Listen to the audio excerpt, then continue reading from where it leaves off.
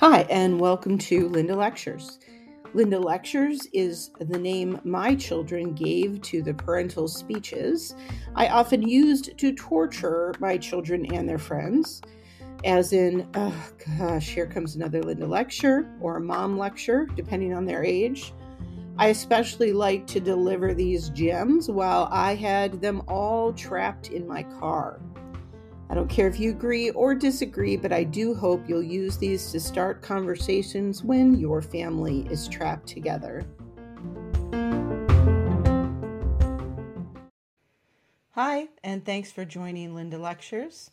Today is our inaugural video podcast, so we'll see how that goes. I can always go back to audio if you guys hate looking at my face. But the title of today's episode is Bask in My Perfection. So that's what we'll be talking about today, perfection and the thought of living up to it. What do we do to ourselves? So I've noticed it recently in a lot of my business interactions, and I'm experiencing this as I try to build my own business. It's really true. And the saying is that perfection is the enemy of good enough. And we can get so caught up in being perfect in one area that we get stuck on that area and don't pay attention to other areas. At least that's the intention when it's spoken about in business, right? You can't get everything done if you're focused on one thing being perfect and getting it just absolutely perfect. So I thought in this first video episode that we'd talk about the notion of perfection. And, I spent a lot of my years beating myself up over not being perfect. And I have a wall that you can't see that is covered with what we call my Mother of the Year awards. And I started hanging those things in my mind as I went through life. Now I think it's maybe ADD, but I've gone through my life not being perfect and only recently stopped beating myself up about it. But if you could see these Mother of the Year awards, you'd see a lot of missed appointments and missed birthdays. I've done the right appointment on the wrong day. I've done the right appointment on the wrong week for the kids. Of course, they were just really embarrassed every time I did this to them. Another one was at a baseball tournament with a bunch of 12-year-olds.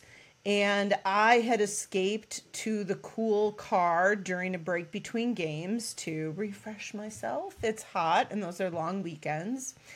And while the air conditioning was running, I put one of my books on tape to play in the car. Well, it was a grown-up book on tape. And sure enough, I turned off the car, went back with the girls. My daughter went to go get something out of the car, turned it on. The book automatically got to play. And I think it was probably the single most risque and inappropriate line for a 12-year-old to hear that I've ever heard on any of the books I've ever read.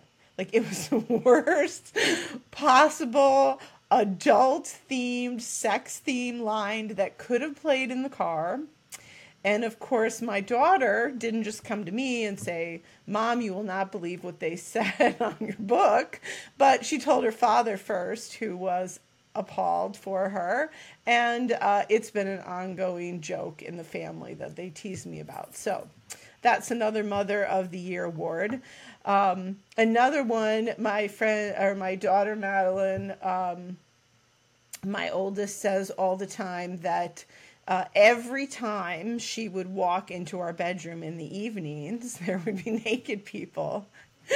And I was watching, I think, Game of Thrones at the time, which has a lot of bad scenes, but she really was right. It was every single time it was a bad scene on, she would walk in the room to ask something or tell me something. Luckily, she was getting older at this point, but another Mother of the Year award. So let's see what else. I have been to very few teacher meetings. I've never joined the PTA. I don't walk my dogs. I don't do enough for my in-laws, and I don't volunteer. So that's just a few of the things. Oh, and I work too much. I don't pay enough attention to my family and give them the time they need. So I am far, far, far, far from perfect. And I love that you guys are listening to my mom advice. I think I've done the best I can. And I think over the years, I've developed some pretty sound theories about how life works and ideas of how best to live life, at least according to me. So that's what you hear on this podcast. That's what I go over on the weekly episodes. I don't like to keep them too long, so I am going to wrap this up here shortly. But this episode was really just to remind you that no one is perfect. If you are still trying to be perfect, you're headed for an early grave. They've proven that stress is hard on the body, it's hard on the mind. You're not at your best for your family if you're constantly beating yourself up. And stop trying to be perfect. Don't apologize for it. Just say, I missed your birthday, here's your card. You know, in our family, it's a joke, and it's such a joke that they actually make a really big deal about it if I get a card out on time. That's how bad it's been. But I always rolled with it, and so they always rolled with it. And I would always call to wish people happy birthday or, you know, oh my God, I missed it. It doesn't matter, right? If the people are people that truly love you, they shouldn't be judging you for this stuff. We're all busy, and they're not perfect either. So forgive them, forgive yourself, stop trying to be perfect. And this fallacy, this utter lie that women can do it all is bad. It's bad. Women are starting to have more and more heart attacks and have more and more cardiac symptoms. And you want to know why? I should say cardiac problems. It's because we're trying to do it all. And men, step up. If your wife wants to be the breadwinner, go out and get an easier job or stay home with the kids once in a while. Pick up some of the slack. And if you're both working, for Pete's sakes, hire someone to clean the house. Who can do a deep level cleaning on their house? I love clean countertops and floors, especially bathroom and kitchen. Hire someone. Why does it have to be you that gets this stuff done? Is it a matter of pride? You think you need to be Martha Stewart? Guess what? That's her whole job. And I love Martha Stewart. I would have a blast doing things the way she does. It's not my style. It's not me. You have paper plates when you come to my house. That's just the way it is. Just stop apologizing for it. Stop trying to be perfect. Love yourself for who you are, ladies. Men, chip in and help them out. Tell them they don't need to be perfect. Don't expect yourself to be perfect either, men. We're all trying to find our way through this world, do the best we can for our families, our kids' futures, our employers, for all the roles you play.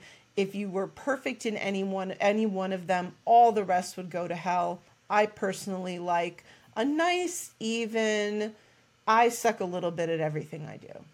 At least I get everything done. So anyhow, thank you for listening to Linda Lectures, and I hope you'll join me again next time.